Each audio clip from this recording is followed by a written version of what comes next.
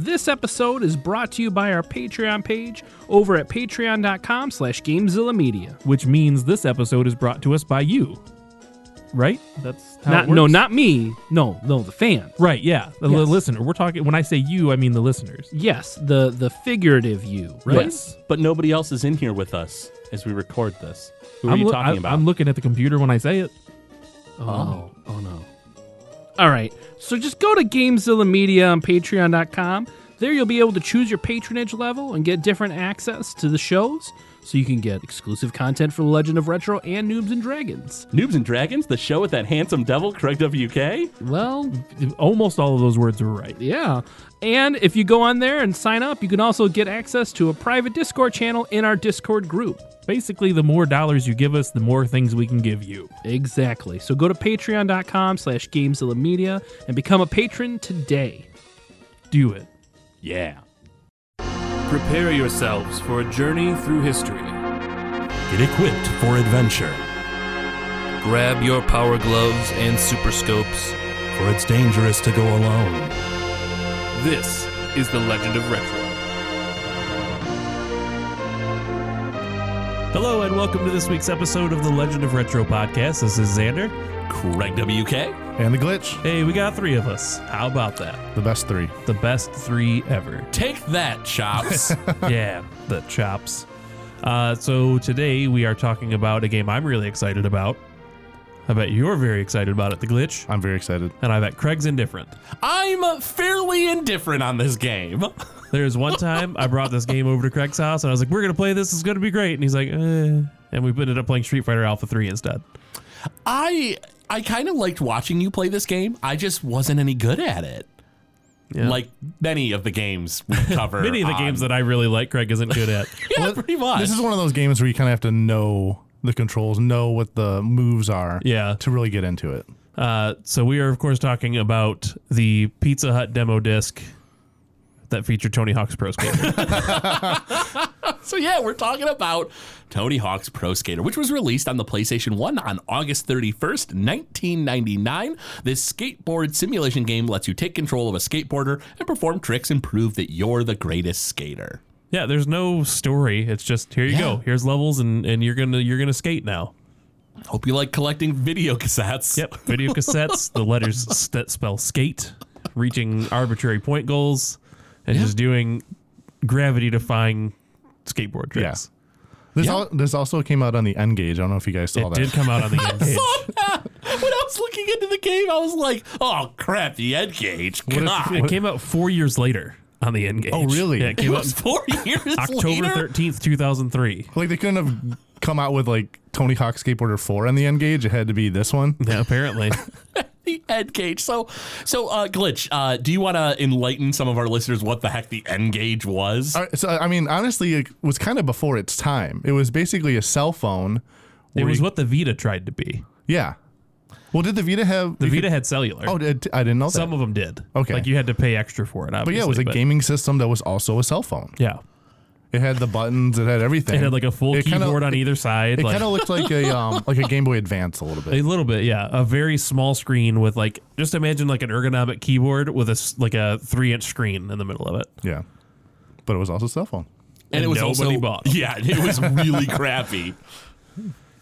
Really, really crappy. I mean, it was cool if you wanted a full keyboard and to maybe play really dumbed down ports of games. It's pretty cool. it was all But it was yeah, for. the Tony Hawk Pro Skater being on it was like the big sell. I remember the displays at like GameStop, or it might have even been Software Etc. at the time. Oh, man. Really focused on like, hey, check this game out. It's Tony Hawk on the N-Gage. You can what play button Tony do you Hawk press on to the control go. it? Good luck figuring that out. They probably couldn't support the other Tony Hawks at the time. That's why they had to Probably. dumb it down to the first one. This game was also ported on the Nintendo 64 in 2000, the Game Boy Color at the same, pretty much the same time, and the Dreamcast. I heard all the versions of the game got pretty good reviews, except for the Game Boy Color version and presumably the N-Gage version. Yeah, I don't know how that would have... I didn't play the Game Boy Color version. didn't I either. can't imagine It reminded how bad me, that would have been. like when I took a glance at it, Was it reminded basically me, a port of Skate or Die? Yeah, it was kind of skate or die. It was like 720 on the NES. It was Yeah. like, it was just sort of a top-down view of your skateboarder. Oh. So like it reminded me of like an NES game, Fair enough. which is not Tony Hawk's Pro Skater. So, Craig, I know your introduction to this game was the full on like retail version of the game. Was yours the retail version of the game, or did you get the demo as well? No, I did not have the demo. And actually, I never owned this game as a kid. I had a buddy who had it on the N64. Oh, okay, with the blue cartridge and everything. Yeah, and Nice. I would go over to his house. He was really good at this game, and in fact, he eventually became so good at Tony Hawk games, he got invited to a competition in California called the Y Games. Interesting. And he was getting ready to go, and then like a week before, the event got canceled because X Games was suing them. I didn't even make that connection until you said the X Games. That's hilarious. I was like, why would they call it the Y Games? And then I was like, oh, maybe it's because it's the Y Games. But I remember we played this at his house constantly after school, and I just fell in love with it because of the music, and it just seemed more open than any other skateboarding game at the time. Like Oh, for sure. Yeah. So It definitely, I mean, it was the most popular skateboarding game. It took off. Like, there Yeah. were other skateboard games, even in that era, and this one blew them out of the water. Yeah. I, of course, like I mentioned in the intro, got the, it was right after I got a PlayStation. Pizza Hut had a thing where you got a demo disc for 5 random PlayStation games. I think it was this, Crash Bandicoot, Ape Escape, and 2 other randoms. And my brother and I would just play the Tony Hawk thing over and over and over again. I mean, I know every beat, every note played in Goldfinger Superman because it was the only song available on the demo, and I would just play this level over and over again. And then That's amazing. I got home from school one day, and I was my brother was playing Tony Hawk. He's like, "Oh, hey, do you want a turn?" I was like, "Yeah, sure." And I played it, and then it like was playing a different song. I was like, "What's happening? What happened to go? How'd you get the song to play?" And then he pulled out the case. He's like, "Here you go." I was like, nice. That's the best thing ever. That's awesome. That is a wonderful thing your brother did for you. It sure was. so this game was developed by Neversoft, Yes, and so at the time, Spider-Man was their biggest game. I think believe. so. Yeah, Oh, yeah. And then they would eventually go and do Guitar Hero. they would. Yeah. And an interesting thing, I was gonna bring your whole like Tony Hawk like competition reminded me. There's a guy whose handle back in the day was Andy THPS, so Andy Tony Hawk Pro Skater, who was so good at the game that he eventually got hired by Neversoft. And then his he had like a side project band that he did called an Endless Sporadic. Which has their music featured in later Guitar Hero games. Some of my favorite songs in the Guitar Hero games are from that band. Oh, that's cool. Yeah. That is really cool. I'm trying to, an Endless Sporadic is the name of the band. I'm trying to remember the name of the song that was in. Anyway, it'll come to me later. They had a song in Guitar Hero World Tour. It was downloadable called Anything, and that song's phenomenal. That's awesome. But yeah, so they're so good. So let's chat a little bit about the gameplay for anyone who's not very familiar with the Tony Hawk game. So you two are a lot more familiar with like how the game is played, the mechanics of it. We vaguely touched on it that you collect points and that's sort of what it's about. But like, you know, what do you do in the game? So there are multiple stages you can decide from. In the level, like Xander kind of had said before, there's these letters, and you collect all the letters that spell out skate. Yep. There's also a hidden tape that you have to find, and then there's also these objectives. So each level has a different objective. So like in the park, you have to grind on the picnic benches, and then I think one of them in the streets, you got to grind on the cop cars. Yeah. Do you have the full list, maybe? I'm trying to pull it up here. So the first level warehouse is the one that was, everybody played to death because it was I was the going to demo. say, I remember that level pretty distinctly because Xander playing You it so had much. to get 5,000 points. You had to smash the boxes, get the letter skate and the hidden tape, and 15,000 points. So it's always some sort of combination of that. Yeah. There was the streets of San Francisco where you had to like grind, you had to grind on trolley cars. Okay. So it was always something level specific, like grind on a cop car or jump over this or something like that. there was always 5 objectives you had to do. And you had 2 minutes to do it. Okay. So the games, there were only 10 levels in the original Tony Hawk, and it got fairly repetitive. but you were having so much fun doing it, you didn't care. Yeah. And it was always a challenge. Like, in the one really cool thing was, like, because you only had 2 minutes and you had all this thing to explore, there were sometimes like, all right, I'm going to get myself familiar this round. I'm going to go for this time. Like, you had to really kind of strategize, like, how am I going to go? What am I going to do this round? Am I just going to go for score this time? Am I going to go and try to knock out all 5 in one go? Like, what am I doing? Okay, so here's my next big question for you too. You've mentioned like things that are pretty simple to understand. Find hidden letters, find this hidden tape, do a certain objective. That's pretty simple. But how do you get points? By doing tricks. Yep. How do you do tricks? I'm not telling. Please, I need to know. After all these years, I must unlock the secrets. So I'm the most familiar with the PlayStation version, as it was the one that I played to death. So if you just pressed X, you would do an ollie. So you jump on your skateboard. While you were in the air, if you press the circle button in a direction, up, down, left, right, and then the diagonal, you would do a grab trick. So that you just grab the board and do something. Or if you press square, you would do a flip trick. So, kick flips, what have you. And then triangle would let you grind, which is just kind of getting a certain part. I don't know how familiar you are with skateboard lingo. This is for our listeners too. I know what grinding is, but it's basically where you like take the board and you like use the flat part and go across like a rail or an rail. edge or something like that. Yeah. I don't believe you might know this better. Were there lip tricks in this game? I don't know what lip tricks are. Lip tricks are so like in a half pipe when you go and you like kind of grab the like you. Oh, at the end of the board. Not the end, but you grab onto the half pipe. Like as you get to the end. I don't remember if they were yourself up on it. Yeah. I'm not sure. It was almost like a grind, except you didn't go anywhere. I can't remember if there were or not. I don't think there were. I think they introduced. I feel like this game was all about getting air. Yeah. So I think they introduced the lip tricks in 2, but I could be wrong. Okay. So think of like when you think of skateboarders going on the half pipe, they get there and they put their arm down and they lift their whole body over their head and then they go back down. Yeah, yeah. I don't remember if there were lip tricks or not.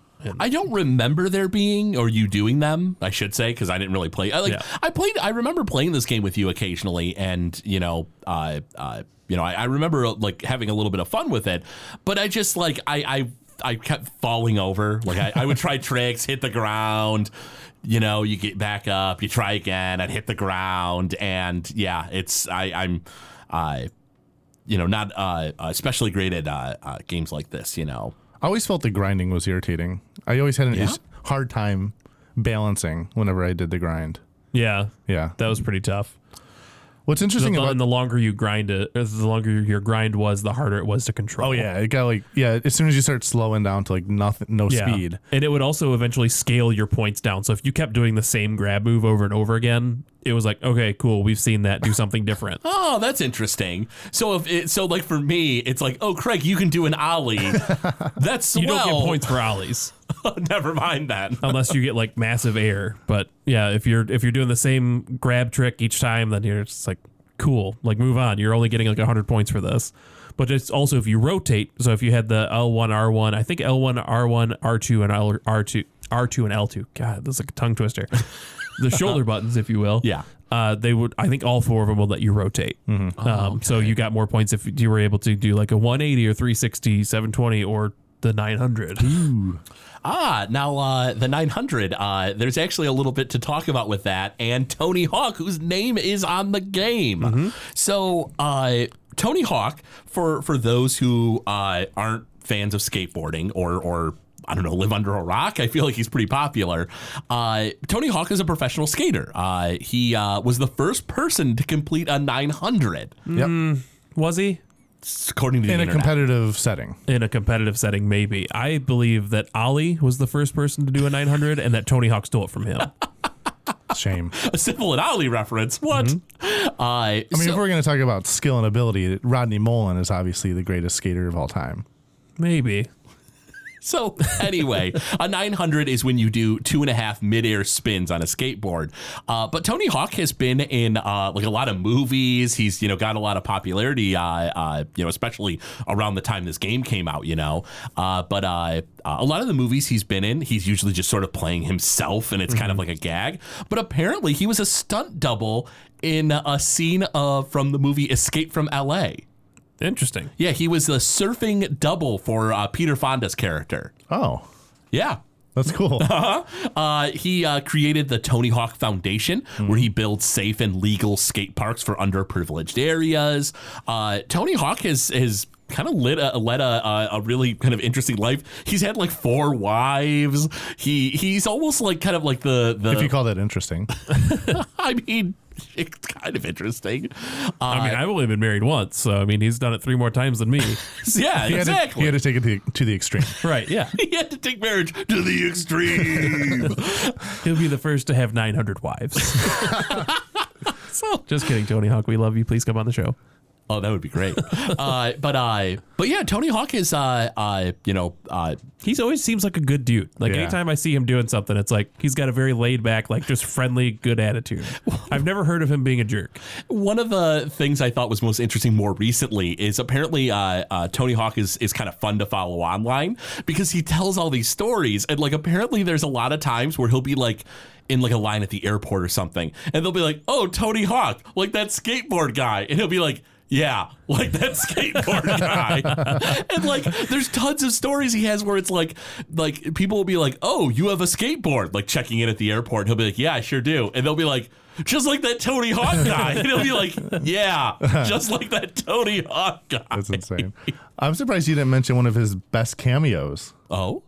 He was in an episode of The Simpsons. We did mention his best cameo. Yeah, in from an a episode fan fiction season. Oh, come on. That's a great... This got Blink-182 in that episode, too. That's a great episode. I thought we were talking about his cameo in Syphil and Ollie. And he was also in the Syphil and Ollie show from MTV. He's done a ton of cameos, typically as himself. He's also been on I think it was Rocket Power from Nickelodeon. Yep. There was quite a few other things that he was on. So he became a pro skater at age 14. Okay. And he got gold in the first X Games, which was in 1995. He also gold in the 1997 X Games, and then the 900 that you talked about earlier. He did that in the 1999 X Games, which he actually officially retired from the competition. Yeah. After that X Games, which happened in June, and then this game didn't come out till August. So technically, he was kind of retired, considering himself retired from competition when this game came out. So you're saying that the title Tony Hawk Pro Skater is a misnomer? It is a lie. Tony Hawk retired pro skater. Yeah. Retired skater. Yeah. TRHPS. That doesn't flow off the tongue so well. Not quite as well. But Tony Hawk was not the only pro skater available to play. Oh, yeah, there were some others, weren't there? Yep. You had Bob Burnquist, Kareem Campbell, Rune Glifberg, Bucky Lasik, Chad Muska, Andrew Reynolds, Jeff Rowley, Lisa Streamer, Jamie Thomas, and 2 unlockable joke characters, Officer Dick and Private Carrera. Huh. Which he chose. I mean, I don't know about the Officer Dick and whatever, but he's the one who chose the lineup himself. Oh, yeah? And what's interesting is the developers wanted to buy his likeness, own it for the game and the whole series when they made for future games. Yeah. But he was like, no, I want royalties for this. I want a specific cut of all the sales. Right. Smart Which move. Oh, yeah. was a great move because by the first 2 years, he made 10 times what they originally offered him. But because he is such a great guy, he also gave royalties to all the characters, all the Oh, nice. all the pro skaters that were in the game. That's really cool. Yeah, that's really awesome because Tony Hawk can get away with getting the royalties because it's going to be his name on the game. Yeah. But all the other skaters wouldn't have. There's no way. The company would have just been like, oh, you want royalties? You can get taken out of the game. There's no way they would have done that. Mm-hmm. So it's cool that Tony Hawk stepped up and made sure they were taken care of. Now, there's something that I feel like before we kind of get into some past stories and stuff, I did want to make mention. We've talked a few times about this on this episode, and I think for some of our younger listeners, they're not going to really understand what a video cassette is. We keep saying that you have to collect a video cassette, but what is a video cassette? Before there were 4K Blu-rays, there were Blu-rays. Before Blu-rays, there were DVDs. Before that, there were HD DVDs. HD, yeah. Well, I mean, HD DVD and Blu-ray came out at the same time. Fair enough. And before DVDs, we had VHS tapes. And Betamax. Yeah. And Laserdisc. And Laserdisc, that's right. So you know, and that kind of just harkens to like, you know, people taking videos of, you know, street skaters, people just going out and doing skateboard tricks and like just filming it on you know, giant over the shoulder camcorders basically. And so, you know, having the tapes of your moves and stuff is kind of what inspired, like, find the hidden tape in the level. Is that where that came from? Because I was kind of curious why it popped up in the game. I would imagine so, because there were a ton of skate videos and stuff that came out around that time. Yeah, that's what I always assumed. And I mean, they're kind of smaller. It's not like a giant VHS. It's more like one of those, like, 8 millimeters or whatever they were called at the time. Oh. Yeah, that could very well be it then. High 8 or something. I don't know. What's really interesting about this game and the impact that it had, not only on just pop culture, but life in general, is I feel like after this game came out, that's when you saw like just skateboard culture take over. Oh yeah. Oh, tons of it. I remember this game would have come out our freshman year of high school, Xander? I believe so, yeah. So for me and Xander, we were freshmen in high school.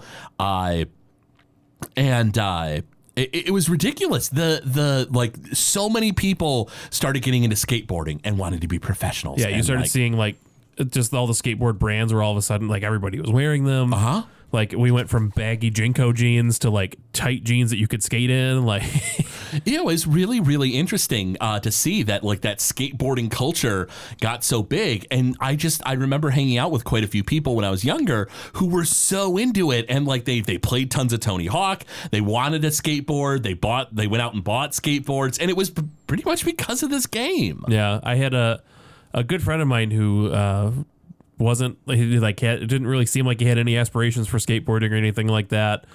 He was like a new metalhead, like really into Korn, and you know had like the baggy Jinko jeans. And I brought over Tony Hawk Pro. He was like, "You guys got to check this game out." And then he later bought it, and they would play it like crazy. Like they started getting really good with the scores, which inspired me to try to get better with the scores. Yeah. And then next thing I knew, they weren't playing Tony Hawk anymore because they went out and bought skateboards and like changed their outfit and like they started skateboarding. Like they went out and bought like the skateboarding, like they were called soaps, like soap shoes. They had like where your normal shoes just have like rubber soles on the bottom. Sure. They had rubber soles and then a plastic like part where the arch of your foot is, and then rubber again, so you could grind. I had those. Yeah, soaps. Yeah, man. So I always wanted one. Mine were Skechers. Yeah, Yeah. I always wanted a pair, but I remember it was like they were expensive. I was like, no, I'm not getting into it. But they would carry around like wax, and they'd like wax up like a curb, and then we're gonna grind this with our soap shoes. I was never good at it, so I was just terrible. But I remember we had in middle school those metal chairs, and I would always like rub the heel the sole part on the chair in front of me and slide it back and forth. I always thought that was like really cool, but that was pretty much the only grinding I could do because I wasn't good enough to be like, oh man, you see that bench right there? Check this out.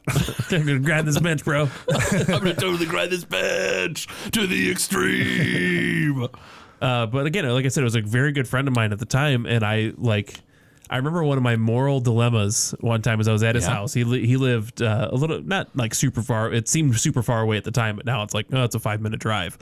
But he lived close enough to a sporting goods store and a game store not far away.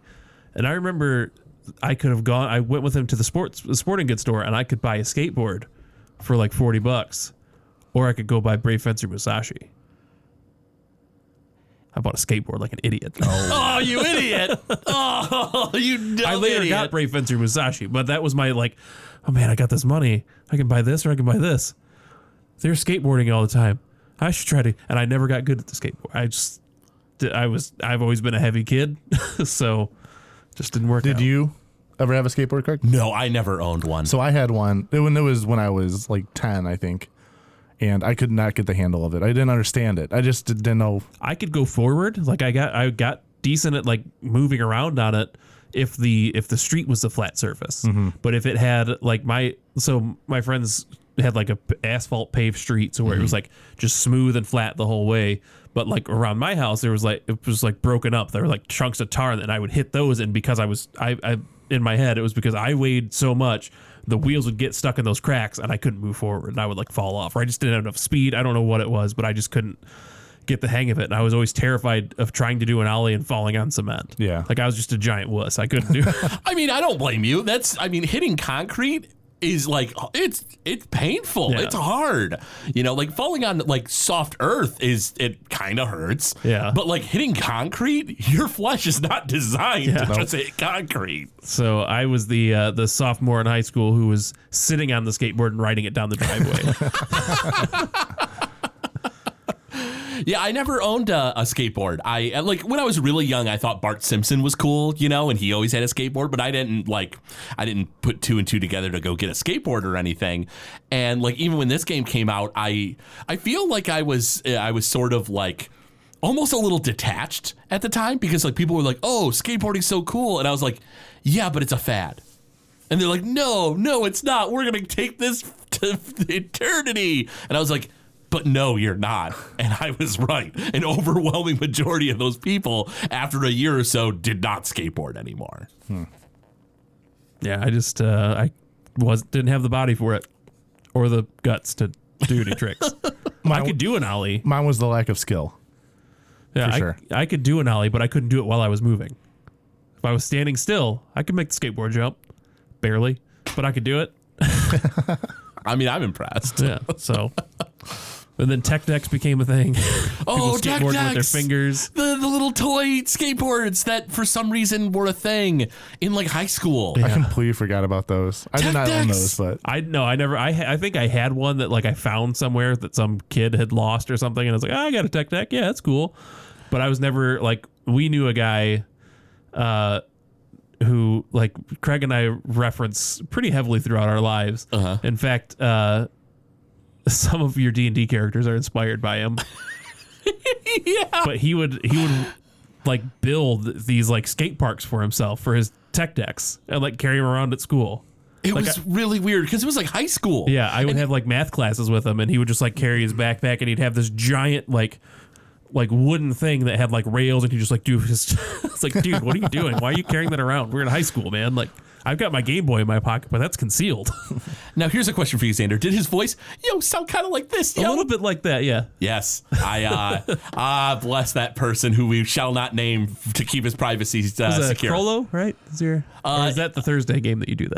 Crollo is in the Thursday game. Okay. Yeah, I had a kobold in one of my campaigns who, he sounded kind of like this, and he was just weaselly and pathetic. Yeah. If you're into D&D, you should definitely check out one of the shows on the Gamezone Network called Noobs and Dragons that Craig is the DM for. Yeah. Shameless plug. But if you're super cool and like skateboarding, keep listening to Legend of Retro, because we're not done talking about THPS yet. THRPS. To the extreme. To herps. That sounds... I shouldn't have said that. Yeah, no, you shouldn't have. That was weird. Tony Hawk Divorce Documents 3. Man, that game's a little extreme for me. A little too extreme. One cool thing about we can get back into the game, maybe. I don't know. Maybe. The game engine was based off of a game that Neversoft did called Apocalypse, starring Bruce Willis. Really? And actually, I guess the original demo that they made for the Tony Hawk game, they used the character of Bruce Willis when they were presenting it. That's hilarious. Like, this is the game we're looking for. They hadn't, talked to Tony Hawk or anything like that at the time. And so they just used the character. Yeah, so Bruce Willis grinding, using a skateboard, doing ollies and tricks. Bruce Willis, apocalypse skateboarder to the extreme. That's amazing. We didn't bring up the special bar when we were talking about your moves. You could, if you had enough moves consecutively, you built up a special bar, and then you could do special moves, which were worth way more points, like the Christ Air, where you just throw your hands out, yourself into a T, like a cross, and held your skateboard. I forgot about that. That's how you also did the 900. Like, it was like, while you were in the air, you, instead of like pressing a direction and a button, you had to do like two directions, like a left and right, and then a button, and like just do different flips or grabs or whatever. Every character had their own specific moves they could do, and then eventually they just kind of became, as the series continued on, you could just like set one up for your character. There's an Easter egg move, I guess is what you could call it, in the warehouse. When you jump over that gap, yeah, and then if you grind all the way around that entire wall, it gives you a move. And on the N64 version, it's called Holy Cow, and on the PlayStation version, it's called Holy Shi. Huh? S-H-I. They didn't finish spelling out the word, but yeah, that's like a secret Easter egg move where if you did that specific jump and then grind that entire wall, that's what it called it. Interesting. Yeah, they kind of they started to put some more of those in different levels, especially later on in the game. There, if you were able to do specific combos or whatever, it was you got more points for it. Interesting. Yeah, it's crazy that you were like, if you jump the gap, I knew immediately what you were talking about. It's like the hidden. I can't think of what it's called. It's like a hidden room. It's a pipe, right? Yeah, there's a half pipe, and then above that is this little glass room where you break through, and that's where the hidden tape is. Yep. Oh, I remember that. Yeah. Yep. It's so interesting because like there's so Like much I said, I of this played game. the warehouse level a lot. I remember you playing it a bunch and me attempting to play it, but it's interesting that like there's so many scenes of the game that I kind of remember, but because I never owned it and I didn't really play it that much, it's just these vague recollections. Yeah. How long did you stick through with the Tony Hawk series? I played a little bit of the GameCube one, which was Underground, the first Underground. So good. And then that was all that I did with the series. Yeah, I did. When 2 came out, I got the demo, and I was like, yeah, it's kind of more of the same thing. I never bought 2. I think I rented it. And I was like, that's probably enough for me. But then I randomly played Tony Hawk 3. I think a friend of mine had it and let me borrow it, and I got like sucked back into it. And then 4 came out, and I played a lot of 4, and then they came out with the Underground series.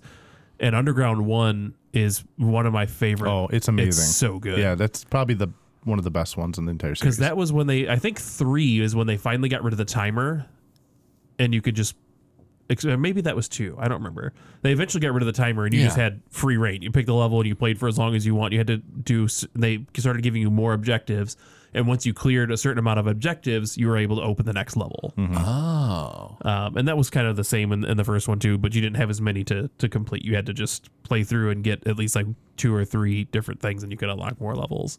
But when you could finally just like explore the whole map, the maps got bigger, they got more intricate. Yeah. And then Tony Hawk Underground's like, oh, this game's gonna have a story now. Also, you can like you create a character and you run through, like you could. And I think 2 had create a character. But this is where it actually mattered because like you were playing yourself or whatever character you came up with and went through this whole long storyline. And I've talked about Tony Hawk Underground a bunch of times on the podcast, I feel like, but it has one of the most satisfying endings if you play through all the way. Yeah, I remember you telling me about the ending. It's so good. I love Tony Hawk Underground is so good. I played Underground 2. It didn't grab me quite as much. And then American Wasteland came out, and that one was like okay, but still not great. And then I think Tony Hawk 8 was the one that came out on Xbox 360, or Project 8 is what it was. Oh, okay. And I was like, oh yeah, I'll buy this. I love the Tony Hawk games. Like, oh, this is not great. And then they started calling them Skate, right? Is that what they became? No, Skate was a that the competing different series? Yeah, Okay. Skate is what killed the Tony Hawk series. Okay, I'm trying to think of what game it was. I thought it was a Tony Hawk game where they were so far behind in development that when they released the game, it was actually just the tutorial level. And then you had to download like some ridiculous 9. You're thinking of Tony Hawk. I think it was called Tony Hawk Pro Skater 5. Is that what it was? It was the one 5? that came out for Xbox One and PlayStation 4. Yeah. That you basically had to download the game. Yep. After its release. Yeah, Tony Hawk's Pro Skater 5 was was just like infamous for how awful it was. Wow. So basically, if you get the game now, because I don't even know if the patch is available. I don't know. You just have the tutorial. That's it. That's all you can play if you didn't download the update. Yeah, that's lame. I'm not entirely. I remember when it came out, I rented it because I was working at Family Video at the time, and I got to play it early. I was like, oh yeah, Tony Hawk Pro Skater. I love these old games, and like they revived it a little bit on Xbox Live Arcade. They like did like a, it's almost like a greatest hits. Like it had levels from every one of the games and stuff like that. And so it was a cool throwback. It felt like playing the original, but it didn't quite match, but it was still fun, you know? So when the Tony Hawk Pro Skater 5 came, I was like, oh, yes, we're going to get this will be the revival of the series. Instead of going all the weird, wacky directions they took it, this will be back to the way it was. And I was just like, oh, no. And it wasn't. It just wasn't. But yeah, the EA eventually came out with a series called Skate, and the control schemes were a lot like... the best way I can describe them is there was a boxing series called Fight Night. Oh, yeah. I remember where that. instead of pressing buttons to throw punches, you would use the analog sticks and like just do certain moves. So like if you wanted to throw a jab, you just press up on the stick. If you wanted to throw a hook, you went to the side and then up. And they did the same thing with skateboard tricks. And a lot of people really got into that series because of how intricate it was and just how, it was a lot of fun. Yeah. But I never got super into it because I wasn't very good at the controls. So I was always like, yeah, Tony Hawk should come back. and it was just never the same. So. So sad. And then, of course, they had Tony Hawk Ride, which you can see over in the corner of the studio. There's a ride board. Oh, yeah. Yep, That little did sensors. not catch on at all. No, it did not. So imagine a skateboard without wheels that you could play this game on, and it had sensors where you could like do grab tricks. It would sense if you did kick. So if you were an actual skateboarder, maybe you had some fun, but who knows how well that worked out? And apparently not very well, because they did the initial one. I think there was a Ride 2, and then it just like flopped out. Fizzled out. Yeah. Man. I didn't, I knew that there was a lot of Tony Hawk games and skateboard games and stuff. I didn't realize there were that many. That is ridiculous. Yeah. Before we jump into the music, which I know that there's a lot to talk about with the music in this game, is there any other kind of thoughts on the game, the gameplay, its history that you guys wanted to touch on? I got a little bit on the speedrunning. Oh, yeah. What's going on with the speedrunning for this game? So there's an any percent, which you have to have the minimum to unlock Roswell, which is the final stage. And then you have to complete the objectives in there. And you also have to get a minimum of bronze in the competitions. Do you want to give a guess at how long that took? The world record holder. Well, I mean, the levels themselves are, you have to play 2 minutes. At the max, yeah. At the per stage, like at minimum, not maximum, because you can't like just be done halfway through a level, can you? You can exit the level. Yeah, as long as you unlock the objective. Okay, you can quit the so I guess level and maximum. go to the... How many levels are there? There are 10. 10. So So it's under 20 minutes. So under 20 minutes. So I don't know. I'm going to say 15 minutes. I'll say 8. 4 minutes and 39 seconds. Wow, 4 minutes? And that's owned by speedrunner George. You guys know George, right? Oh, yeah, of course. Oh, George, everyone my knows boy George. And then so the any percent, which would be collecting all the objectives and getting gold in all the competitions. That's any percent? I'm sorry, did I say any percent? 100%. Sorry, Okay. I apologize. So the 100%, that's 6 minutes and 39 seconds. So it's Jeez. just 2 minutes longer.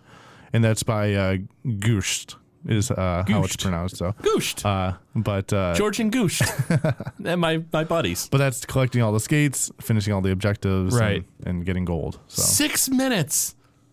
yep, That's nuts. 6:39. 6 minutes and 39 kind of want seconds. to watch these speed runs just to see how like crazy it is. Do you have 6 minutes and 39 seconds? Because you can. I don't know if I can carve out that amount of time. It's a lot easier than watching like a speed run of one of the RPGs like Chrono Trigger. Yeah.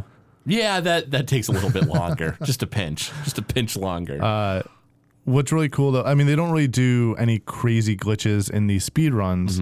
There is some tricks where you kind of do a wall ride and it kind of shoots you up. That's really the only thing they take advantage of in the speed runs. Yeah.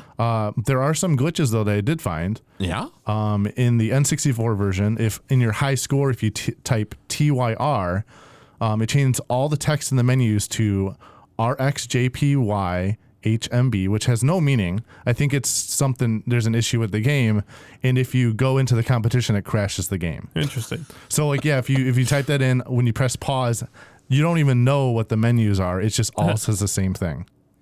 Weird. What about the N-Gage version?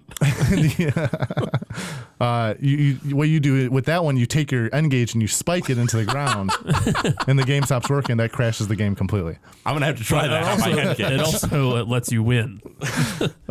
There's a clip you can do in the downhill jam. You have to line up behind one of the big jumps, and if you go straight into the wall, you go out of bounds and you're floating. And then, you could technically do any trick. You're just floating in midair, Right, but you can never don't land. You and don't get your land points. it, yeah. Oh man, I'll never crash or anything. That's the glitch for me. And then in the San Francisco level, there's a building that you can do a wall ride on, and then it'll make you stand up on the wall and you can walk around. But just for a little bit. It's on one building. So you start to do the wall ride. A walk animation? But then it'll be like he landed on the side of the wall. Oh, okay. So you're like still, it's like you're riding your skateboard. Well, yeah, it's just like you're not walking, but I was like, yeah, that's interesting. They just programmed to walk for a glitch. but no, so yeah, you're not doing a move or anything like that. You're just riding Yeah. along the wall, like as if you're just doing on your skateboard. Yeah. Interesting. There's also one Easter egg that is specific for the N64 version in the mall level. Is that what it was? The mall or airport? I can't remember what Mall. it was. This is the mall. Okay. At the very end of the level, there's a set of boxes. And when you go behind the boxes, and you have to have the expansion pack in the N64 for this, it shows a picture of a woman's face on the back of the boxes, which they don't know who the woman is. And there's 2 more images that can get pulled up by doing a certain combination of buttons. Yeah. And they're assuming that it's girlfriends of the developers or wives of the developers, but nobody knows who these 3 women are that their faces appear in the game. Interesting. Man, that's kind of creepy almost. A little bit, yeah. But that's those were the glitches I found in both versions. Nice. Cool. Nice. So we'll just take a quick break to hear from our sponsor, and then we'll get into the music. Hey, it's me, everybody, Tim Kittredge. I'm here to talk to you about Old School Gamer. Old School Gamer is the magazine for gamers. It covers arcade and retro gaming, gives you gaming history and in-depth interviews with people like me who are there, and it lets you know what conventions are happening and when. Issues come out once every other month. Plus, a website full of even more razzle-dazzle, and it's all for just $30 a year. So visit oldschoolgamer.com and subscribe now. Whoa, boom shakalaka! So, I mean, the music is probably the most memorable and iconic part of this game. It is. Yeah, it's using not cover versions, original songs from different like punk and like ska artists. Mm-hmm. I mean, this game helped shape some of my musical interests for sure. Every one of those, there are 10 songs, and I think only one of them I'm like, I can take or leave this one, but the rest of them are all great. So we'll start with the one that everybody loves, the one that was on the demo, the one that I heard. I don't want to say too much. I don't know if there's such a thing as too much of this song, but this is just a quick sample of Goldfinger's Superman.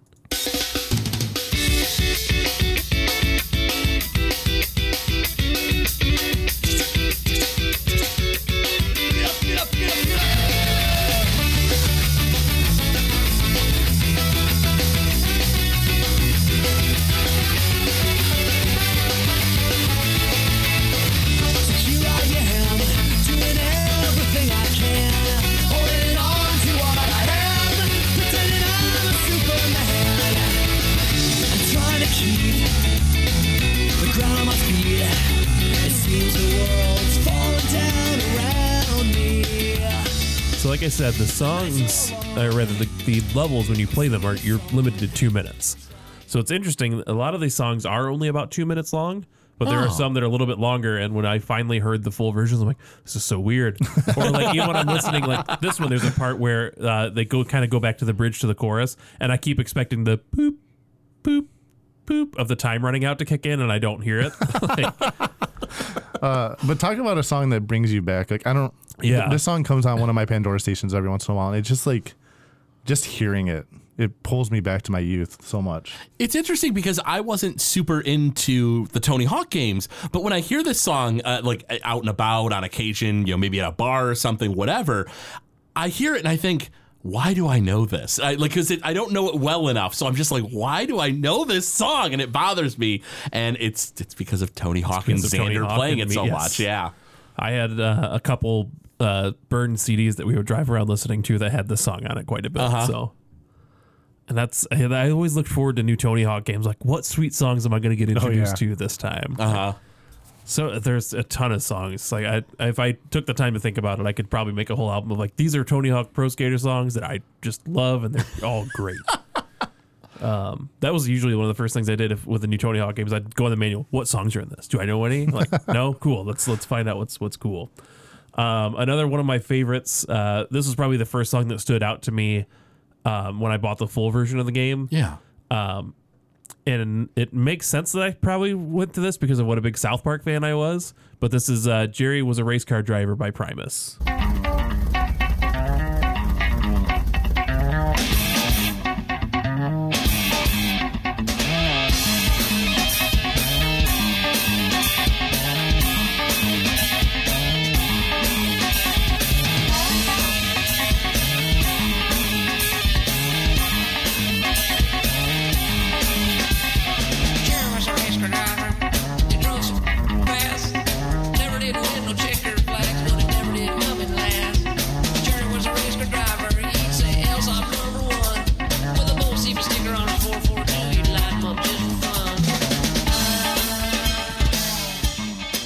Primus, of course, the people who did the theme song for South Park for the first. Oh yeah, that's right. I mean, they're still credited with doing the theme song, but they only really used their version for like the first 4 or 5 seasons. Yeah. I think once they got to 4th grade, they bumped it. I think that was the fourth or 5th season, and then they kind of did a more techno version of it, but still, they still have credit for it. Yeah, still Les Claypool singing. So, but yeah, just that song is so weird that I love it. It is really wacky. It's really, really bizarre. Well, just like some artists like Primus and like Guar that just have a unique style. Yeah, you hear the bass in any Primus song, and you're just like, oh yeah, I know who this is. Yep. And then one of my favorites is, and then I mentioned in a previous episode at one point how like if I'm like going to start like finger drumming something, like just like tapping on a desk or whatever, it's either going to be Tank from Cowboy Bebop? No, from the original Mother. Oh, yeah. Earthbound Beginnings. Yeah, Earthbound Beginnings, Earthbound Zero, Mother, whatever you want to call it. One of the boss fights you do in that is we've got a really just an iconic, memorable drum intro. And if it's not that, 9 times out of 10, it's New Girl by Suicide Machines.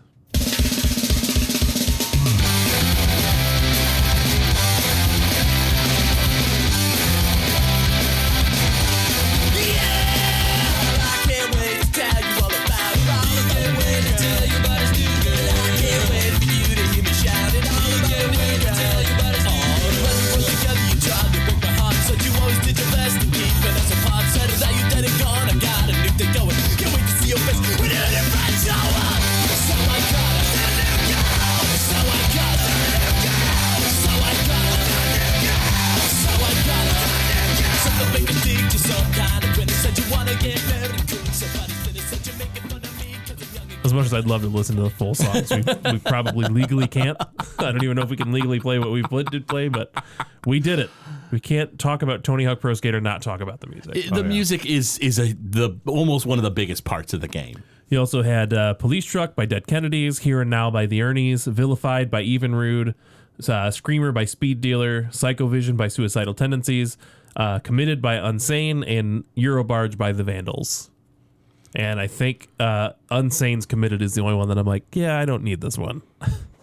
I mean, considering, it was almost all music that you hadn't really gotten into before and stuff. It's kind of interesting that like you ended up loving 9/10 of the album, the game soundtrack. You know? Yeah, I mean, most of it may have been just repetition.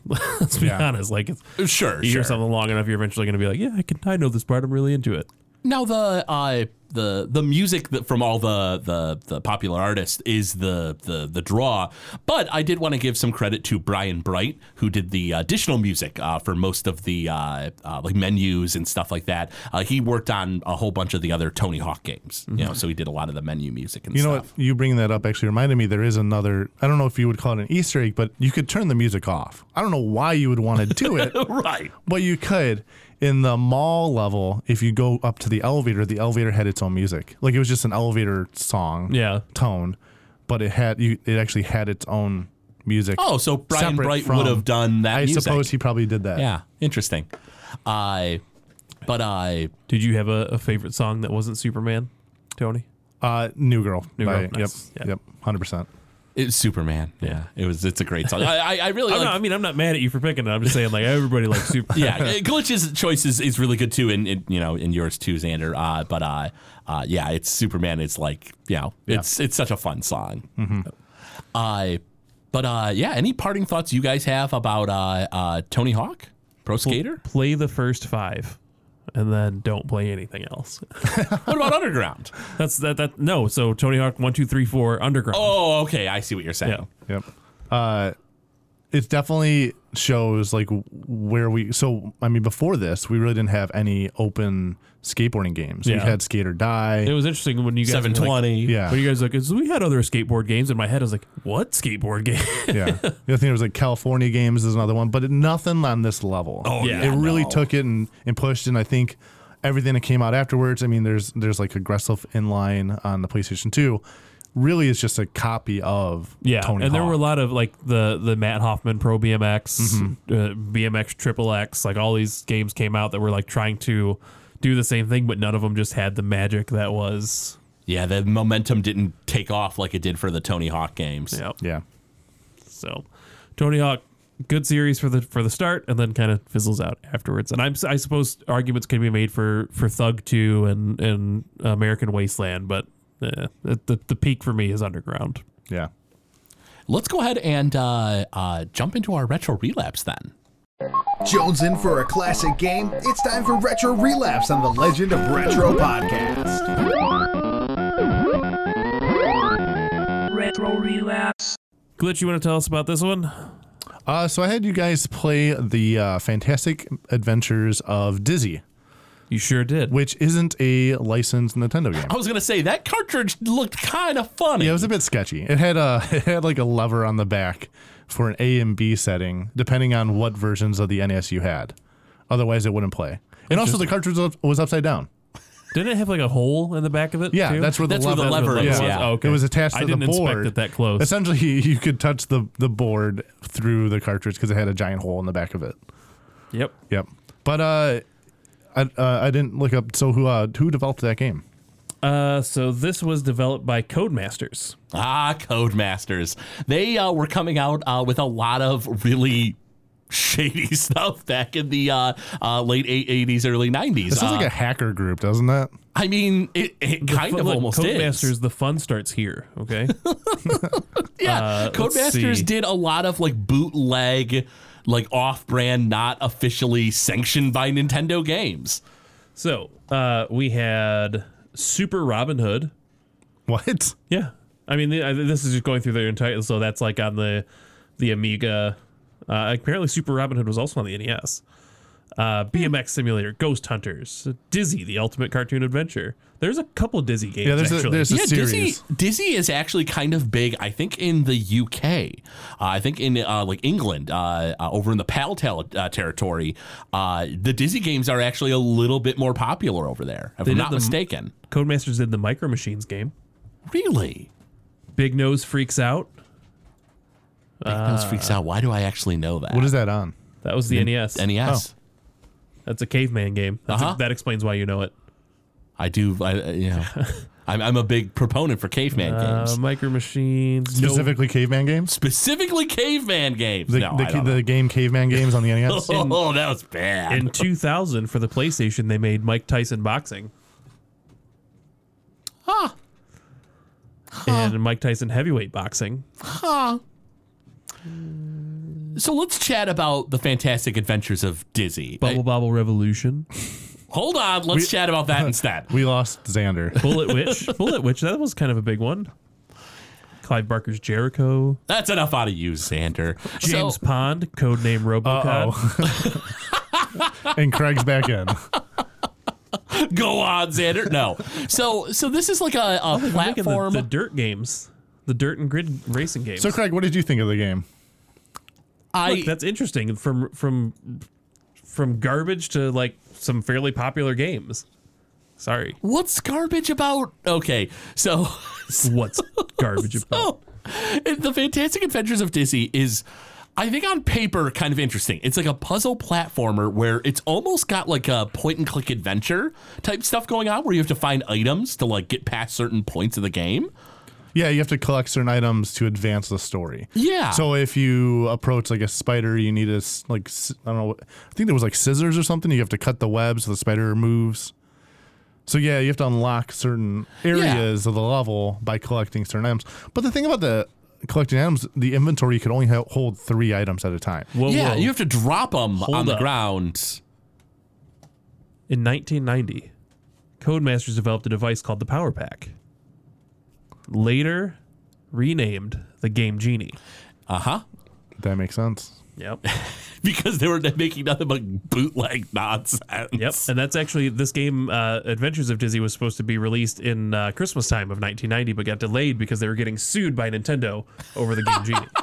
Oh, really? Yes. And Nintendo lost. See, I thought the Game Genie was something that Nintendo came out with. That's not. Oh a Nintendo no, product. it is not officially sanctioned by Nintendo. I did not know that. Nintendo tried to sue, failed, and they weren't able to stop Codemasters. And Codemasters ended up, I think, using like Galoob and a few other companies to distribute. Chimerica, which also published Adventures of Dizzy. Yeah, yeah. Yeah, which is pretty interesting. In fact, I almost feel like Game Genie is going to deserve its own special at some point because it's just there's so much involved with the Game Genie and all the other cheat devices. Game Shark, Pro Action Replay. Yep. That Action was another Replay, one. Pro Action Replay. Yeah, there was quite a few. But anyway, yeah, I feel like on paper, the Fantastic Adventures of Dizzy is really cool. In practice, though, it's a little clunky. The inventory system is kind of limited, and the jumping is a little kind of clumsy. You know, the controls aren't the best. So honestly, I think if I have to give this a score on the 8-bit scale, I'd probably give it a 3. And I think there's a lot of people with nostalgia for the Dizzy series, so maybe I just didn't give it enough time. But I think a 3 out of 8 is what it's getting for me. What about you, Xander? I did not. I mean, I wanted to figure it out so that I could have some fun. I just couldn't get into it. I'm giving it a 1. I really. Oh. Wow, a 1. That's pretty low. Yeah, Whoa. I mean, not being able to figure out like what was going on. The inventory system was clunky. Like the fall damage. Like it was just no, I didn't want it. Yeah. What about you, Glitch? So I'm kind of there with you, Craig. I think it looked very pretty. It looked for the style. And I don't know if you guys remember, the music was really good. Oh no, I honestly blocked most of my playing it out. In fact, when you mentioned like, hey, we're gonna do this game for Retro Relapse, I was like, did we play this? Was I there? Like I legitimately had to look it up to find out. Oh yeah, no, I do remember I played this. You recommend the music? If you go to our YouTube page, Gamezilla Media, you can find this Retro Relapse available. Watch it. You can hear the music. The music was fantastic. And I recommend that you rewatch your play of it. I'm sure I will. But just to listen to the music, I give it a 3.5. 3.5. Okay. Now, let's chat about our opening music theme bracket. Yes. That's a pretty good lineup today, I think. I think it's gonna be a blowout, man. Not gonna lie to you. A blowout. Blowout. Absolutely. No, I ain't gonna say that it can't happen. I just feel like these are both pretty heavy hitters in the opening theme music world, right? I suppose we'll play them. We'll let the audience decide. For sure, absolutely. So what do we have first? So up first we have Chrono Trigger's opening theme from Yasunori Mitsuda.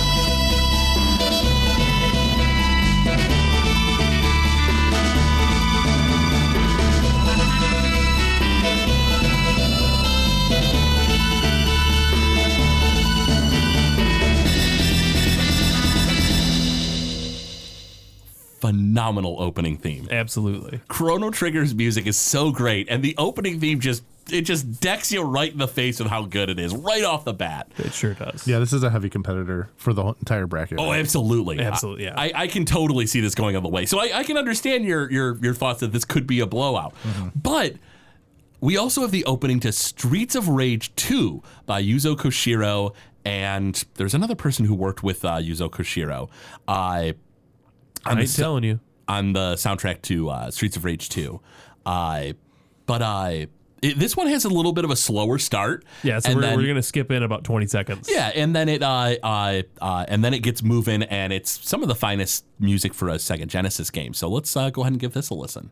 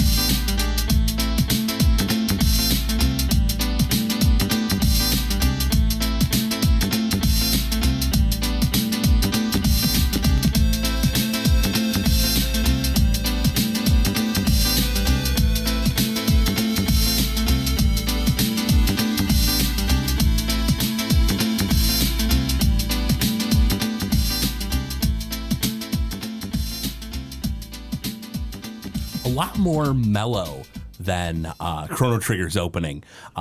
Still good. Oh, it is good, and I think that you're gonna have some diehard Sega fans and diehard Super Nintendo fans that are clashing in this one because a lot of people really love the opening to Streets of Rage 2, but that opening to Chrono Trigger is really good. That's kind of my thought. Like the opening to Chrono Trigger, just like. It never gives you a second to rest. Like it's always like just into where this is a lot more like mellow, laid back, which while still good, I don't think it has as an opening theme. I don't think has as much of an impact. I can understand where you're coming from on that one for sure. It'll be great to see how the votes fall because I can see Chrono Trigger just sweeping to the very end of this competition. Mm-hmm. It's a great opening song, so I'm curious to see how this will all go down. Yeah. So you can vote on our Facebook page. You can go to our Twitter account at Legend of Retro GZ. You can jump in our Discord, join our conversation there, where we also put up an emoji poll, which is that's how you vote with emojis. It's always fun coming up with whatever emoji I'm going to use for that. And then if you want that extra vote, you can always go on to Patreon. Patreon.com/GameZillaMedia, and then give us $1 a month, and that gets you a bonus vote for every single one of our opening brackets. It also gets you early access to our YouTube content, which is our Retro Relapse videos. So you get those a whole 5 days before the episodes go live. And then at $5, you get all sorts of bonus content, bonus episodes that we record, not only for the Legend of Retro, where we do our Game Shark episodes, but then also Noobs and Dragons, Noiseland Arcade, Last Action Podcast. They all do bonus episodes. So tons of content for just $5 a month. And it goes to helping us out, making these episodes for you, upgrading the equipment, all sorts of stuff like that. So absolutely. We definitely appreciate everybody listening in on our episodes, and especially a big thanks to our patrons out there who are supporting the show. It definitely means a lot. But I think that's about all the time we have for today. I think that we'll catch you all next time when the legend continues.